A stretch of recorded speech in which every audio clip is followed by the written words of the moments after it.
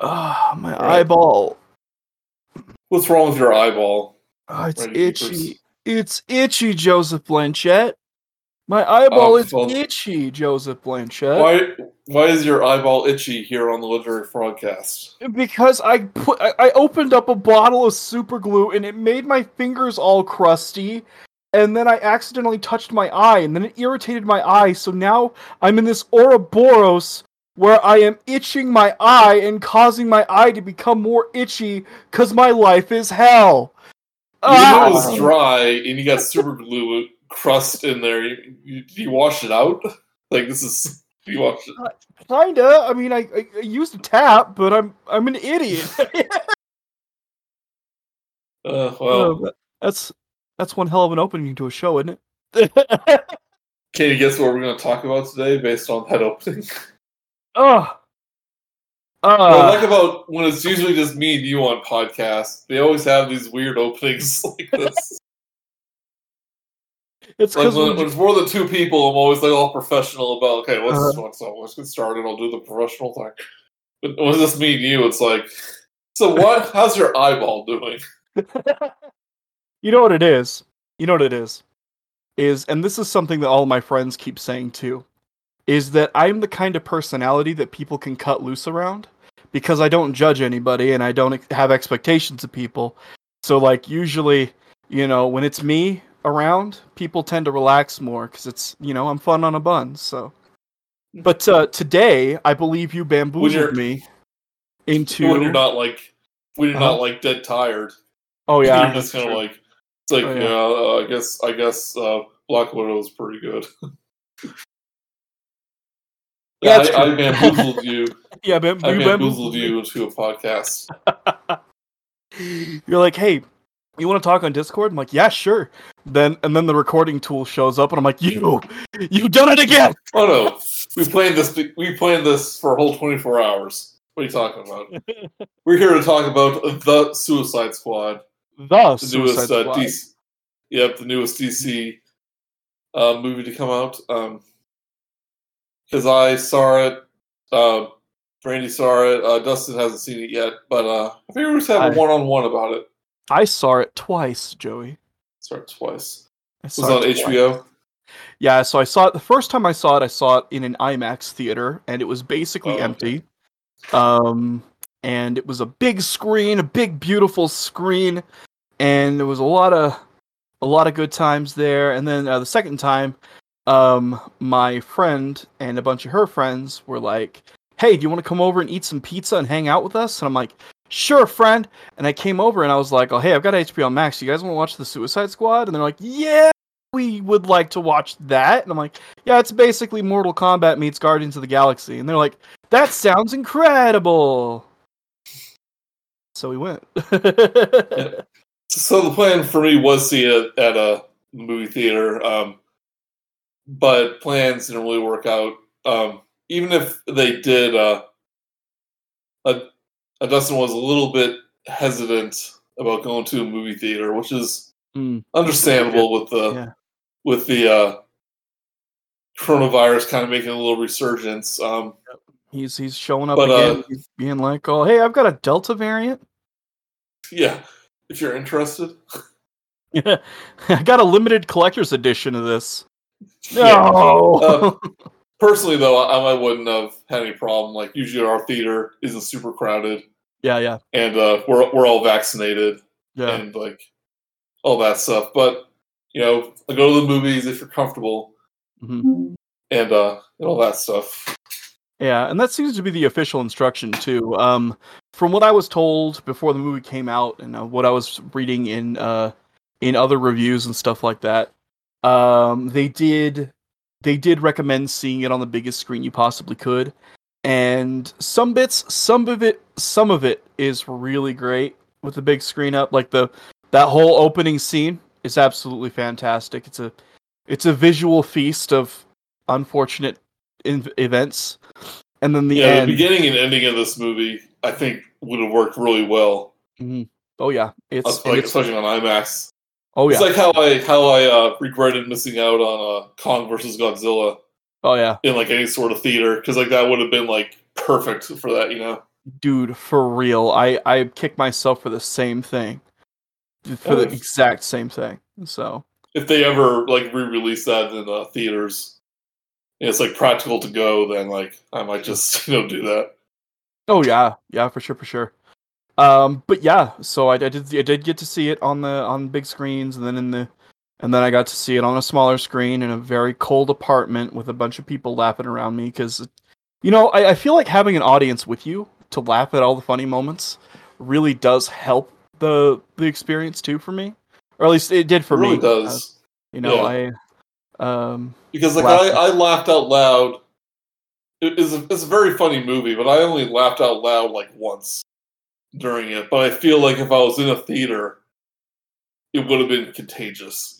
Oh yeah, Like yeah, I would have like chuckled at like at the very beginning when Nathan Fillion's hands disconnected. yeah. I probably would have laughed along with that. But when I was watching at home, I was like, "Well, that's just hilarious." Well, in reality, I was like just lying down on my couch, like just staring at the screen, trying to be comfortable. You just had a sensible chuckle inside, whereas the Yeah. experience I had when he was like pop pop and like in my movie theater, there were a bunch of sensible chuckles, and then when he starts slapping the soldiers, there was a little more of a response to it. That was that was fun. Well, it's like one of my best movie theater experiences was Avengers, like the first Avengers movie, where I saw it in a big theater. Actually, it wasn't a huge theater, but it was full. Yeah. And everyone was just clapping and laughing and got standing ovation at the end. And like when I saw the newest John Wick a couple years ago, like the audience was just into it. Like every time something gross happened, there would just be like oohs and ahs and all that. Dude. Especially with like Endgame. I was in a big packed theater for Endgame, and when Cap called Mjolnir to his hand, that caused everyone to lose their minds, and like having that theater experience definitely hyped me up quite a bit more. So when we saw Endgame, we saw it like at a really early showing, like 8:00 in the morning or something. Just because we just wanted to like beat the crowds later on, and there was only like 10 people in the theater, and it was a very quiet experience, even though there was some laughing and clap and stuff like that. So yeah, it definitely changes the vibe when you watch a movie like that. Oh yeah, for sure.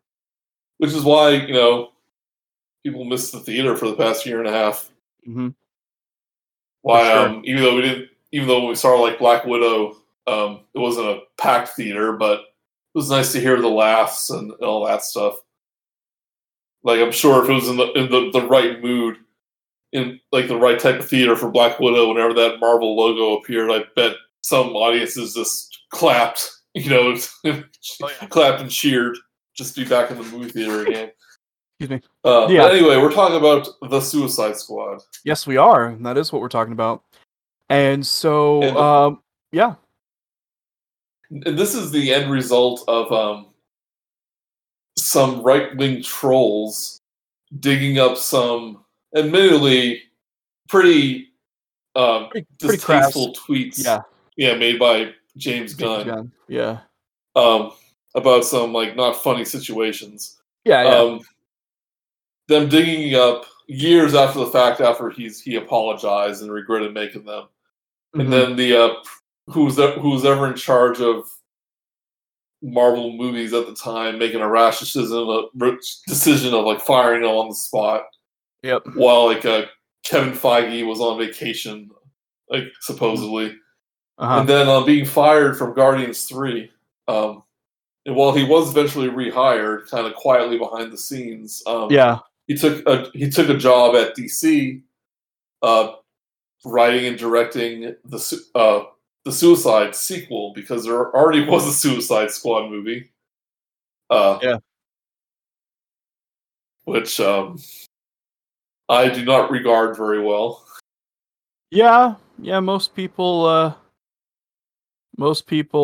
like there were situations like I found myself like initially liking it like in the moment, but then like as retrospect started to sink in, and I really, I'd seen it a couple more times after the fact, and I kind of like I came around to it.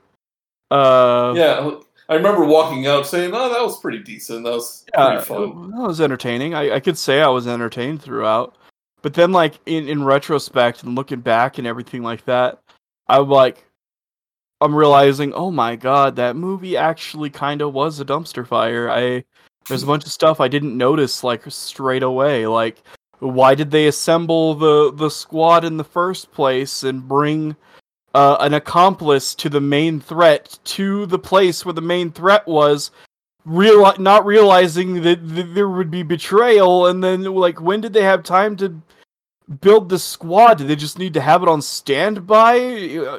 Well, yeah, it was like, okay, we need to make a Suicide Squad. Okay, we'll do that. Here's some members. Okay, 5 minutes later. Mm-hmm. Well, we need the Suicide Squad. Okay, let's go. Oh, one of the Suicide Squad betrayed us. Yeah. Like, oops. And that's what I, And it's one thing that didn't work in the first movie that well is it didn't utilize the characters very well. Like, they just kind of got a bunch of people they thought would be cool, had them fight some Jello creatures, and like, why was Killer Croc there? Like, I guess he maybe hit a few things, and then he placed a bomb underwater at one point. Yeah, something like that. Yeah. The one interesting, and this, I don't blame the director in that one, because David Ayer had said, not David Ayer, that's his name, right? David Ayer. Not David Ayer. Ayer, it's not the Solid Snake guy. That's David he said, Hayter. like, Hater, yes. He was saying that movie was, like, butchered from his original vision, basically. Like, it originally did not have, like, all, like, the pop songs and the vibrant colors and the trailer and all that stuff. And it's kind of like a Justice League. It was kind of taken away from the director at one point. And there's actually some concept art that originally shows like Steppenwolf was going to be the bad guy originally. It was going to tie into like the Batman versus Superman and Justice League thing with like Steppenwolf, but they decided to change it at some point. So all those like little monster guys are going to be a pair of demons at some point. Yeah. But that's beside the point. Yeah.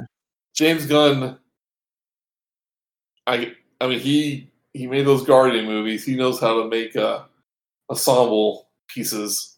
Mm-hmm. Yeah. And more than that, he's good at making characters you've never heard of be cool. Like I'm really happy for what he did with Guardians, because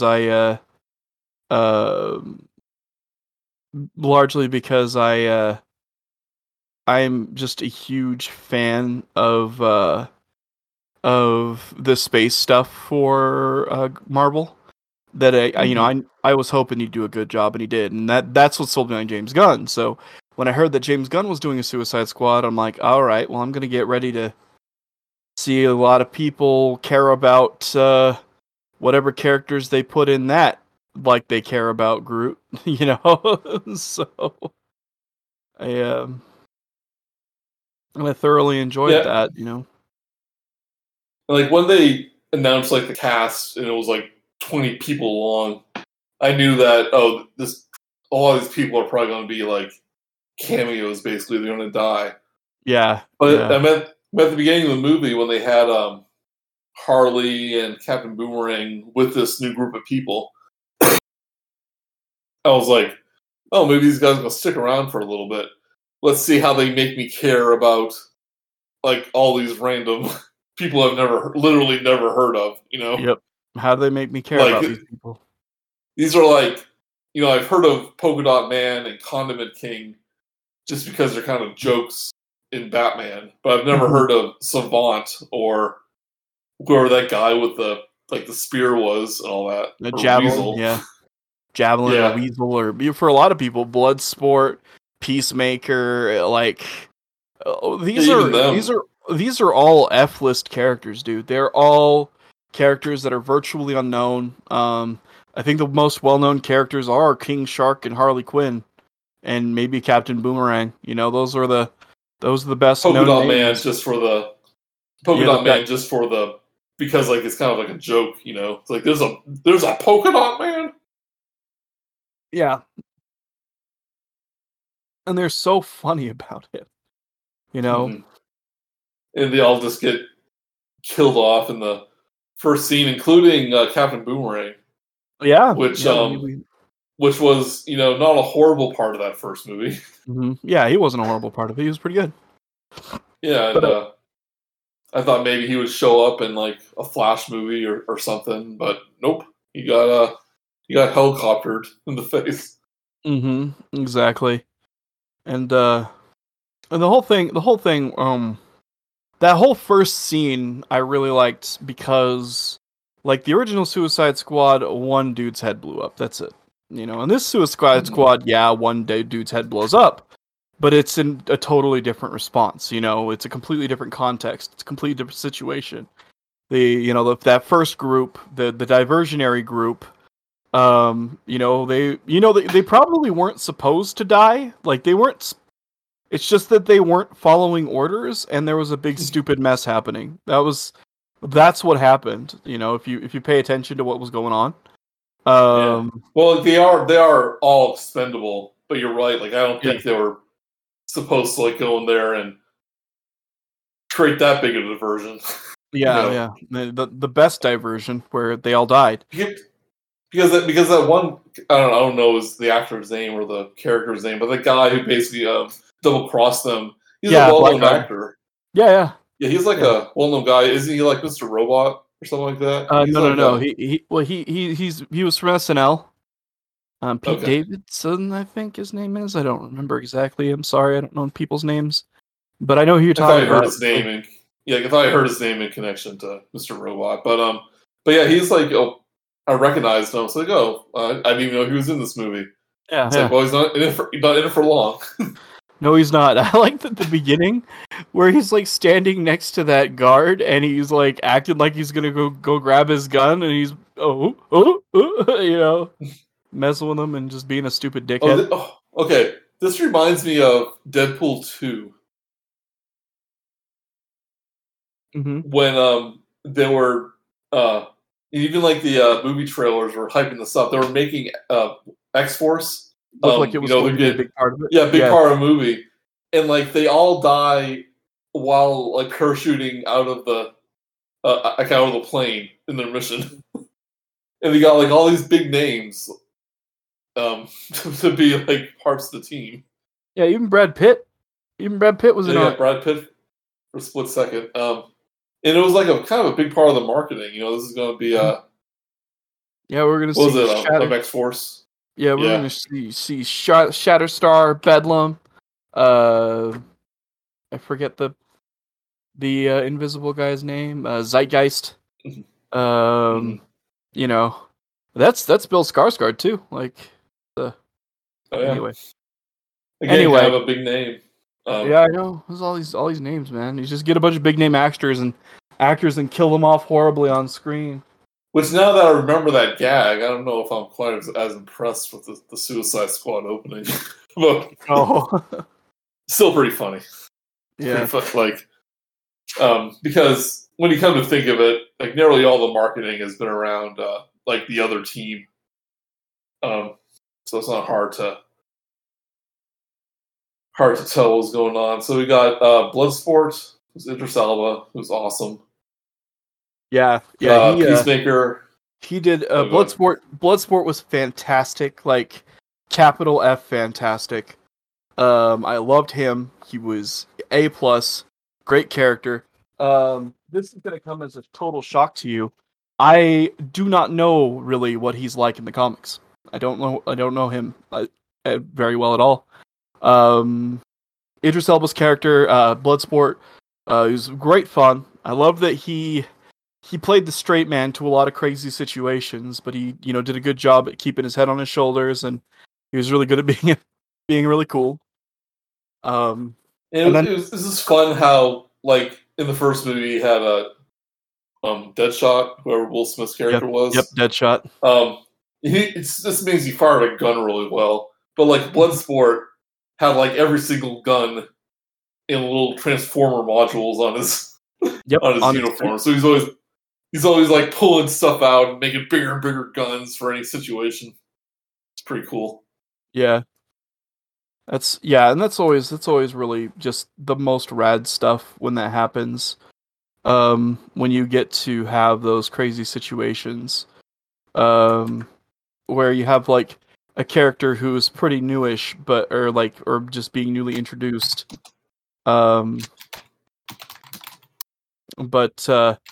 Anyway, and then I guess we can go on to Peacemaker. John Cena. I love the jokes between John Cena and Bloodsport. Like, they're some of the best. Especially that scene where they're going through the camp and trying to one-up each other. The whole time I was watching that scene, it reminded me of how me and my little brother are, or my brother and I, how we behave towards each other when we're playing like a third-person shooter that's a co-op game, and we're like trying to compete against each other. Like, especially the bit where Bloodsport flips him off, and then he does the jack off motion. It killed me. That whole bit killed me. Oh man, yeah. But anyway, what did you think about John Cena? Yeah, that seems just pretty funny when they're just like finding all the coolest ways to kill people. Yeah, absolutely. With that one point where Peacemaker just walked by that sleeping guy with the axe and just as he's walking by, just chop him, chop. Like, James Gunn knows how to use violence. Like, I feel like a lot of directors would just do it for the sake of being gory, and he does do that sometimes. But it's like he knew how for that scene to be like violent and funny at the same time. Yeah.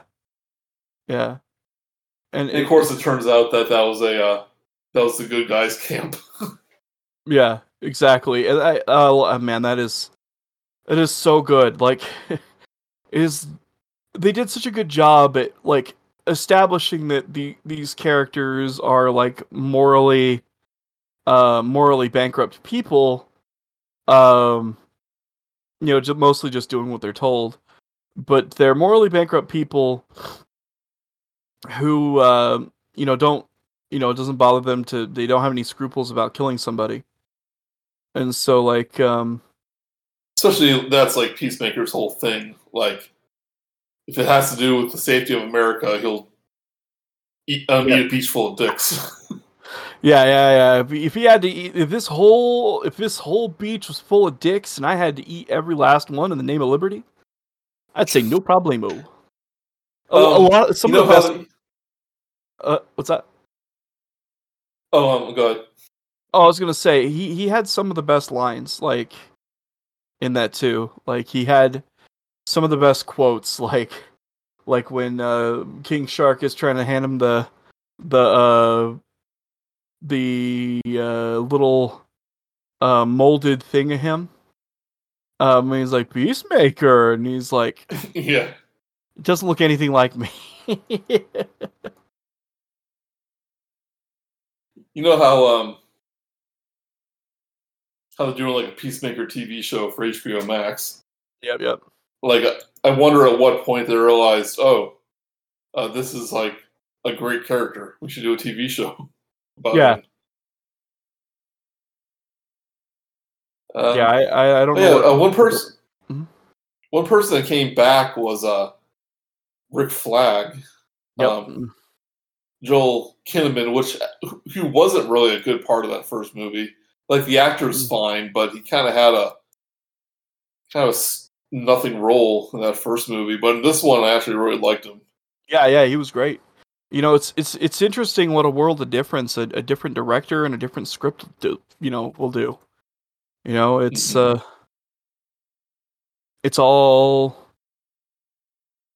part of a good time, and so it's just like this is what happens when you let the creatives do the creative things, and like that's the other thing that I'm getting tired of as far as like how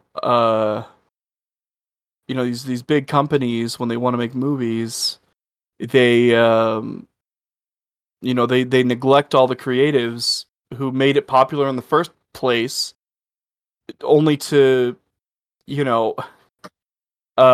like sit down and wonder why did the movie fail? Because you made a bad movie, idiot. Like you didn't let the creator do what they do. You didn't let the creator create. Yeah, and I think sometimes like with Zack Snyder, even though I do think the Snyder Cut was better than the one that got released, sometimes it kind of turns like maybe what they're doing isn't the best for the characters. But sometimes in terms of this, like James Gunn knew how to use them. Where like you care about a guy named Polka Dot Man because he gives some heart to it. He gives some reason for like why these guys are the way they are. He does it like with minimal dialogue too. Like you kind of get Polka Dot's deal, where he goes like, I wish this mission would kill us. And he turned out his life is just miserable because every day he has to puke up these like interdimensional polka dot spores. Yeah. Yep. Yeah. Whenever he kills someone, he sees his mother. And it makes it easier for him. Yeah. Like, it's dark, but it's relatable. Yeah, it is. It is dark and relatable, and I really liked him in this movie too. I'm saying I feel stupid for not knowing this actor's name, but he shows up all the time, and yeah, he's actually in the Ant-Man movies too. He's the guy who's he's like the Russian guy. Yep. And it's really funny, like just him just being him, like where he's just kind of awkward and funny. And like I like the bit where the Milton gets shot and he's like, they got Milton, and Bloodsport's like, Milton was with us. Who's Milton? Who's Milton? He was with us the entire time. He was part of the team. Yeah. You tell me there was a guy named Milton here and I didn't know about it? Yeah. That was so funny. That was a pretty funny part. And then I love and Harley did really good in this. She got her own story arc, which is which is a lot. Middle of the movie, yeah. But she but it's it's just it was just really funny that that happened. It was just like she already had Birds of Prey and she already had that whole subplot in the first Suicide Squad movie, but hey, you know what? That's all right. We'll give her another one. Well, because we know that they're never going to give her like a solo film. They're just going to make the films she's in that just give her a story that's adjacent to her, Yeah, she actually was like a executive producer on Birds of Prey. Like, she's actually really protective of this character. Yeah. About how she's handled and all that. Yeah. And WB doesn't want to lose her because she's kind of like one of the best things they got out of these movies. Yeah, for sure. Absolutely. But like, I love her look, especially in the beginning. With that red and black vest. It kind of like calls back to like the animated version of her. Yeah, it does. Yeah, but will be like modernized. Yeah, she was really good in this movie, especially that big escape sequence later on. And kind of for the first time, you kind of get the sense that, yeah, this person actually is kind of crazy. Yeah, like, she's not, like, quirky or... she is quirky, but, you know, like, oh, you look into this, like, oh, in parts of this, she actually is, like, deranged, you know? And that's kind of the way the character is supposed to be. Like, just the way that she is, and the the bit where she kills the dude, and she goes on that little rant, you know, explaining, you know, her damage and everything like that. It's like, okay, you know, that makes total sense, like, why she would react that way, and everything we've seen of her is a total indicator of her coming to that conclusion and things like that. So, you know, it was like, oh, it's really cathartic to see her you know, come around like this and finally have a moment where she has the full feeling of closure, you know, that she you know needs, you know, on those kinds of things. So it's really cool that they gave her that opportunity to grow like that, and visibly through storytelling make her not go into making the same mistakes again, you know. It's kind of weird how she kind of had a 3-movie story arc. Yeah, where she was only kind of the main character in one of them. Yeah, exactly. Bunch of crazy stuff. What about Ratcatcher 2? Oh gosh, she is you know, I'd seen a lot of people saying that she steals the show with just being the heart of the team, and she absolutely is. Like, she is absolutely the glue that holds that team together. And like, she's such a precious being. And like, you know, with the danger that was present throughout all of the film, he pretty much, or she, I'm sorry, she pretty much, like, you didn't want to see anything bad happen to her, you know, like, because people could die, you know. We were at the ending stretch of the movie, and like, you know, Rick Flag had just died, and here's Peacemaker about to shoot her in the face, and we're like, oh no, and then finally, you know, what happens, but you know, the movie's stakes being as high as it is, with the characters being as dispensable as they are, you know, I genuinely would have been actually upset if anything bad happened to her. I mean, you're kind of the start when King Shark was about to eat her. Yeah. I thought, oh, she was just another one of those quote-unquote, like, joke characters. Because, like, what good would controlling rats do? Yeah, exactly. Turns out a lot, I guess. But yeah, she's just this little adorable, you know, person who's, like, always sleepy and has a little pet rat. And her dad was a Taika Waititi. Yeah, her dad being Taika Waititi is amazing. I also love that it plays into the dynamic with Bloodsport, in that he's utterly disgusted and repulsed by rats, but he ends up really appreciating her, and then eventually gets around to petting Sebastian, and it's so cute. It's so cute. I remember a little while ago we were watching one of the Indiana Jones movies with my parents, and I think it was the Last Crusade, where there's a bunch of rats, and my mom was like, "Oh, I hate rats. They're disgusting." And I started to say something like, you know, like, rats really aren't bad. It's just that they've been associated with disease and trash and filth for, you know, hundreds of years. Well, they're actually, like, no worse than mice are. Yeah. But the minute I said a rat, she was like, no, don't say anything.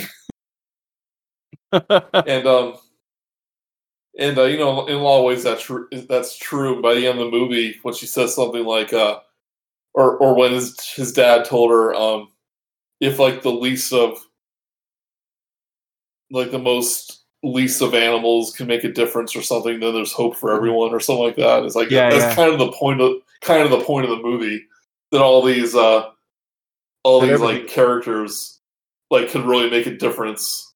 If they're just showing a little love, that's kind of what happened. Yeah, exactly. And man, she's just such a good character. I'm really glad she made it to the end, and that she was one of the reasons why they won. And I absolutely loved that it was because of her that they ended up defeating the Nada Skybeam at the end of the movie. So yeah, but it was one more character before we move on to that. King Shark. Oh yeah, King Shark and a half, man. I loved him. He was so dopey. And like, what's funny is so a lot of people that I'd spoken to about the movie, they were like, I didn't like how they handled King Shark. And it's like, he's so dumb, and that's not how he is. But I'm like, no, because let me let you know something. Of any comic book character that I've ever seen, he suffers from the most severe case of depending on the writer I've ever seen in any comic book character ever. Some iterations of him have him just being a mute shark man who eats people. Other iterations have him being really smart, being a shark man that sometimes eats people. Other iterations where he looks more human than shark. Other times he's a hammerhead shark. Other times he doesn't have consistency. And like I think that's the only thing about him that is he's like really yeah he's like really good in that Harley Quinn cartoon show. Yeah. He's like one of the best characters. But he is portrayed very differently. Yes, absolutely. But the thing is that that's the only consistent thing about King Shark, is that there's always inconsistency for him. And so I was like, this King Shark is a different King Shark. Don't worry about it. And so yeah, but having Sylvester Stallone voicing him and being, as funny as he is was so good. Yeah, and like he's funny even though he doesn't say much. He only says like one word sentences, pretty much. Yep. A disguise? Oh, you're going to go in disguise? See? Fake mustache. Fake mustache. I loved when he had his finger up to his nose. And they're like, we still know it's you. And he's like, ah! And he cusses real loud. It's the only time he cusses in the entire movie. And it's just this, from the bottom of his stomach, the biggest F-bomb I've ever heard in my entire life. It was so funny. I just, hilarious. It's, yeah. And so... Like, in that scene where he almost eats Ratcatcher, and it's like, would you eat your friend? It's like would you eat your friends? He's like, no. Well, maybe I can be your friend. He's like, okay. Okay. He's like, I have a new friend. Yeah. And then new dumb friends. New dumb friends. And then when they get out, they're out of the water, and you have to wonder like what their mouths were made of, like to bite him like that, because in he's like bulletproof, practically. Yeah, he is bulletproof, and he's extremely durable. The only time we ever see him bleed in the whole movie is when those things bite him. So that was a betrayal. One of those little.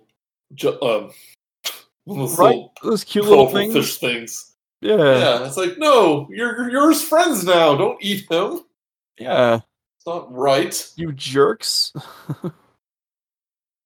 Yeah, but he's not a huge part of the movie, but like you can tell that like except for maybe Ratcatcher, no one really likes him. And you kind of see that in his how he's like just wanders off by himself. It's like it's just kind of sad. Yeah, he's a simple creature, but he gets that like he doesn't have any friends and he's lonely. Yeah. All that I also stuff. love that when It's he's upside introduced. It's upside down.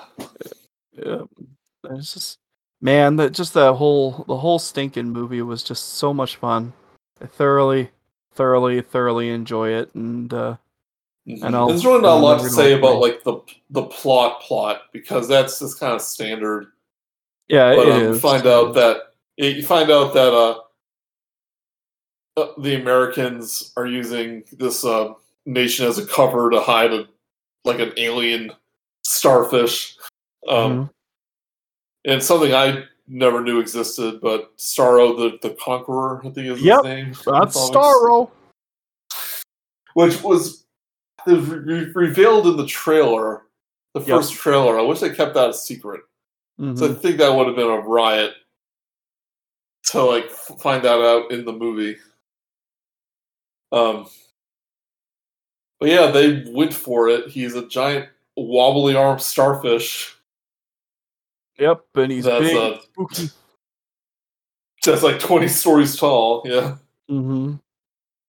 And I thought they did a pretty good job of like the little like symbiote things that attach to people's faces and sucks yeah. their mind out. Like I thought that was pretty good. Yep. And Um, like I'll always appreciate when things like come in and will explain something that will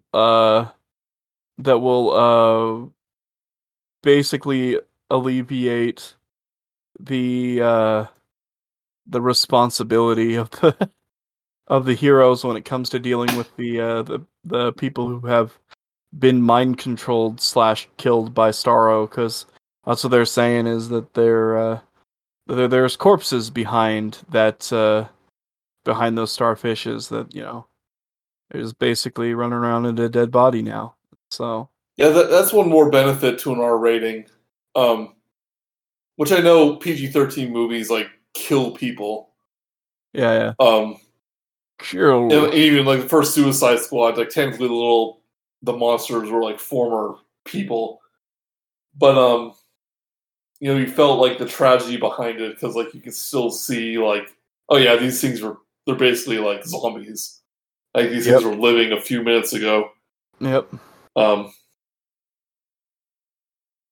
and it's pretty quote unquote standard like action packed ending. yep. Yeah. But Glad it's no pretty Sky Laser though. satisfying. Glad there was no Sky Skylaser. Laser. Yeah, no Sky Laser. The twist with Peacemaker being, having his own objective, alongside their main objective to make sure that everything was being taken care of the way that they needed to be taken care of. That Waller was going to make sure that nobody was or not nobody, but that the involvement of the U.S. government would never be found out about it and everything like that. And like Yeah, and the I fact that believe in like Mhm. they set up the characters in the world well enough when that like twist happened. To me, it was like, oh, look at that, we have stakes now, and it kind of means something because I care about these guys. Mhm. Yes, they did a good job with that. Even though like kind of the first movie was kind of like that too, where it's like, oh, the government did something bad, and they're trying to cover it up. This one it's handled a lot better. Yeah. Yeah, the whole thing is a whole lot less frustrating and weird to deal with. But they did a much better, it's a much better job and everything like that. And but anyway, but it was just such a good like in-line thing with what they were working on, or at least what they were doing to make the story cohesive and not a mess like the original one Mm-hmm. was, you know. I I just it's just so good, just so good. And I was entertained throughout. I know that there were some lulls in the story, but like again, it just kind of serviced the plot. So I really, I couldn't be mad about anything like at all. Yeah, like I do think there were some parts that slowed down, like the Harley part. Was kind of one of those parts, but it's always just fun to see. Yeah, for Like sure. Harley Quinn do stuff. But I think it's definitely one of the best DC films. Yeah, Like no questions asked. yeah, I agree. I Um, agree. since there's only like 3 or 4 good ones, really, Yeah, there's not a lot. which But any, are Mhm. like Aquaman, Shazam, The Suicide Squad, and like Birds of Prey. First Wonder Woman was great. Wait, what's the first Wonder Woman? I keep forgetting that's like part of the. I know what it is. Like, do you ever end up seeing Wonder Woman 84? Yeah, I haven't seen that one yet. Yeah, I think because that movie's really bad. That kind of like made me forget that the first Wonder Woman was actually Great. really good. Yeah, that Yeah, was a good watch. Yeah, it's so I would put that in there too. weird how that happens. Yeah, it's one of those cases too where we thought like, oh, just give Patty Jenkins like more control, and I bet she made an awesome Wonder Woman movie. And I don't know how much of it is her or like the script writers, but like it wasn't good at all. It was really disappointing. Anyway, Suicide Squad, The Suicide Squad, good. Yeah, the Suicide Squad is great. Um, And I thoroughly and enjoyed it throughout. and James Gunn was involved with the Peacemaker TV show, and he said he's coming back for another DC movie at some point. So Well, good because the thing is that like I I really want these things to go back to the creatives. I really hate it when companies just decide, oh, let's milk this for all it's worth, and then try catching lightning in a bottle over and over and over again.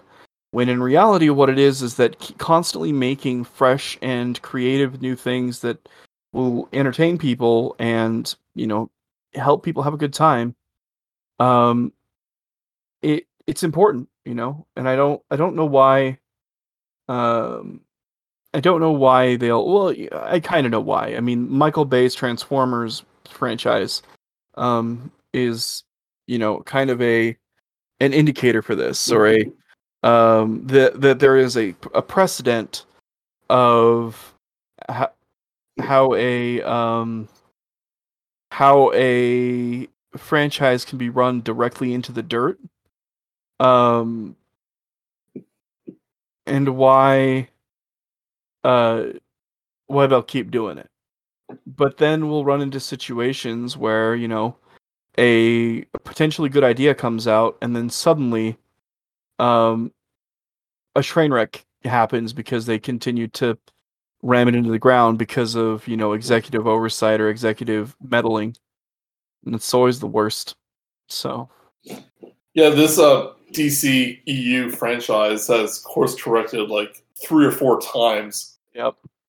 over the existence. Like first they wanted like Man of Steel to be like, hey, this needs to be like Dark Knight, and I Hmm. still like Man of Steel, but like it needs to be dark and brooding and more grounded and all that stuff. And they continued on with that until Batman versus Superman was like, oh, this isn't working. And like I said, even though I kind of like Zack Snyder's Justice League, uh, that was more in that direction, and like a joyless experience. Um, not like joyless, like it has no heart or whatever, but it was just like more of the dark, brooding superhero stuff. So they try to course correct that with like Suicide Squad being all, at least in the okay, we need to make it more like Guardians of the Galaxy. So let's add music to it. Let's add bright colors to the trailer. And then that movie becomes a mess. And then they start messing with Justice League. And then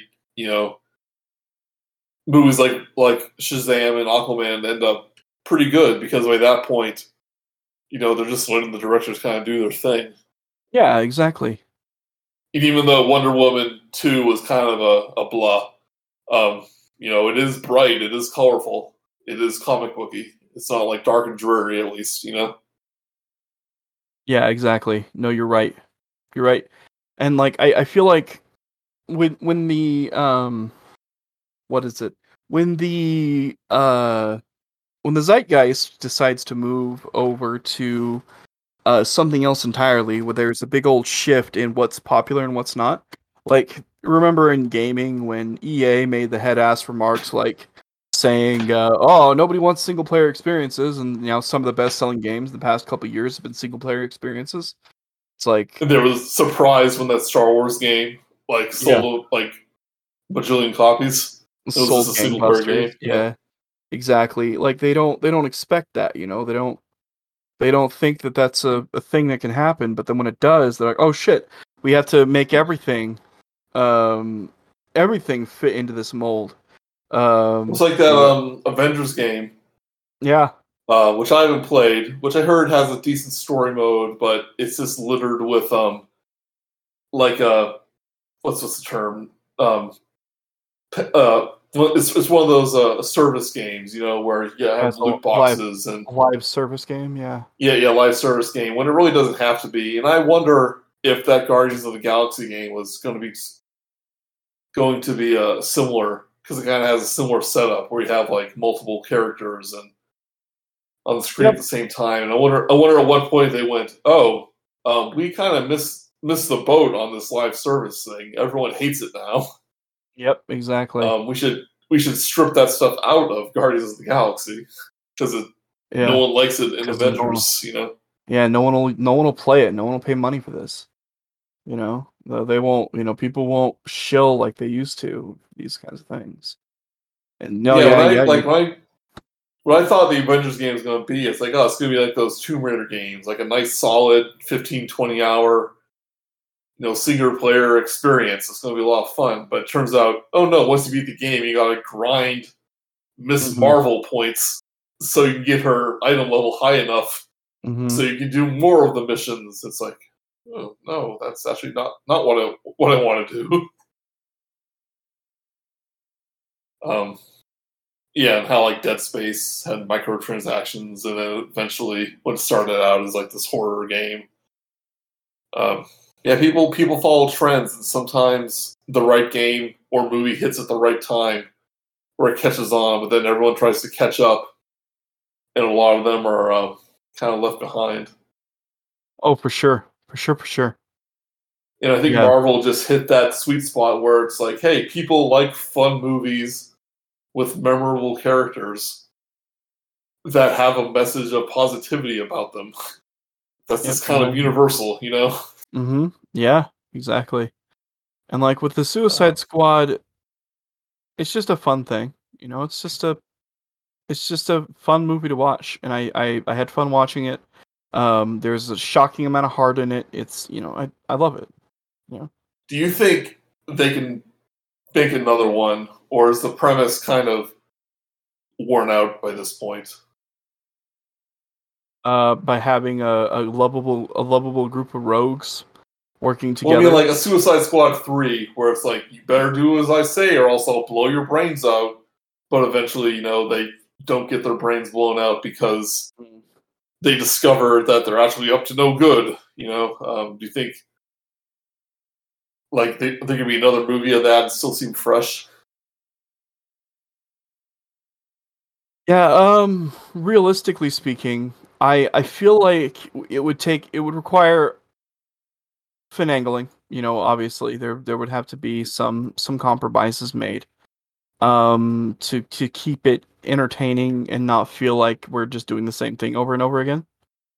And so it would have to take some doing, in my opinion, to move past what's already been successful and what's already fun. And not just to say that I'm going to accuse them preemptively of being derivative or anything like that, but it still would help a lot if they still had good ideas that are just fun and um re- relatable. And so if they tap into another part that feels relatable and that goes into making the film still feel fresh and exciting, just like these ones are, I don't think there's going to be a problem. Mhm. But that's just me being hopeful. I mean, it might be good to bring up too, kind of the disappointing opening box office. Oh yeah, But there's a lot of there's a lot of stuff going into asterisks that. still. Yeah, still in a resurging pandemic now. We're hitting another wave because everyone's opening up again. Mm-hmm.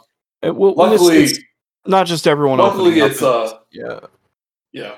I mean, like, luckily it's even though we live in a country where not everyone's vaccinated, a lot of people are. Thank goodness. So, like, a lot of these cases are, like, not as bad as they were a year ago, at least. Yeah. But also, like, R rating has something to do with it. Yeah, absolutely. Some casual moviegoers may have a bad taste in their mouth from the last movie, and they may just think it's another one of those, Oh yeah, that absolutely. might have kept people away. Movies are still in a weird place. Yeah, they are, and it's also the extremely similar name.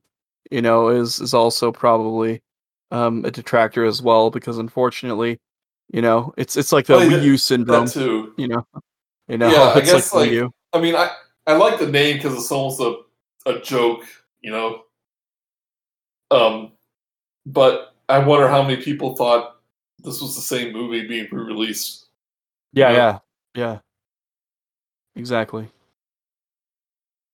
Like, after seeing the movie, I think it should have been called, like, the Suicide Squad, the B Team. Yeah. That's probably a good move. But then people would have thought, like, well, who cares about the B Team? Yeah. It's like, well, I care a lot about the B Team. Thank you very much. B Team gets things done, man. So we'll see how. Movies are going to be in a weird spot for months and months and months, but, like, in a few weeks, Shang-Chi is going to be theaters only, at least at the moment. Yeah. So I wonder how that will do. Yeah, it's going to get shunted. Same with like what happened with what is it? The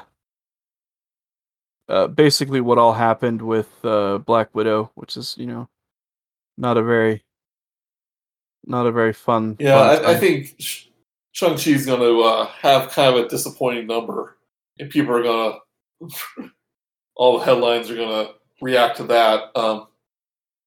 But I think movie studios kind of know.